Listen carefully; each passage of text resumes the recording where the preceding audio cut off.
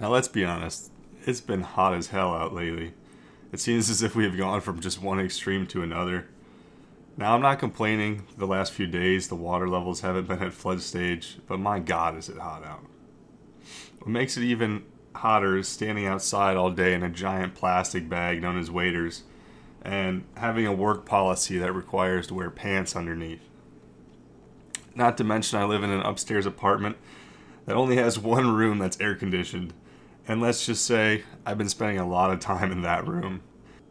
I got a little sick of sitting at my normal tying station sweating bullets as I tied a few flies before I felt like I needed both a shower and a nap. I still needed to tie more flies, so I decided a new setup was in order. The problem was I only had one table in my apartment and had too much junk on it. I needed a place to eat, and it's too big for my room. Bottom line, I had to get creative.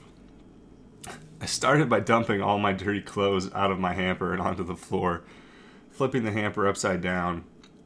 It was a good start, but I'd have to lean really far down to work at my vise, which would cause some serious damage to the back.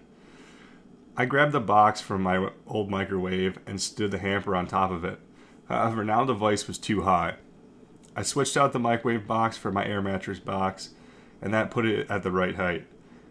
I pulled my rolling bin of materials to the right side of my setup and put a light on top of it. I then, of course, needed an entertainment system for longer tying sessions.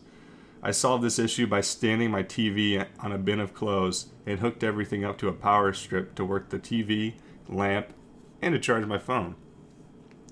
Now I am tying in the comfort of air conditioning and surviving these very hot days. I'm thinking about adding a soft ice cream machine in the far corner. I tend to get a little hungry when I'm tying.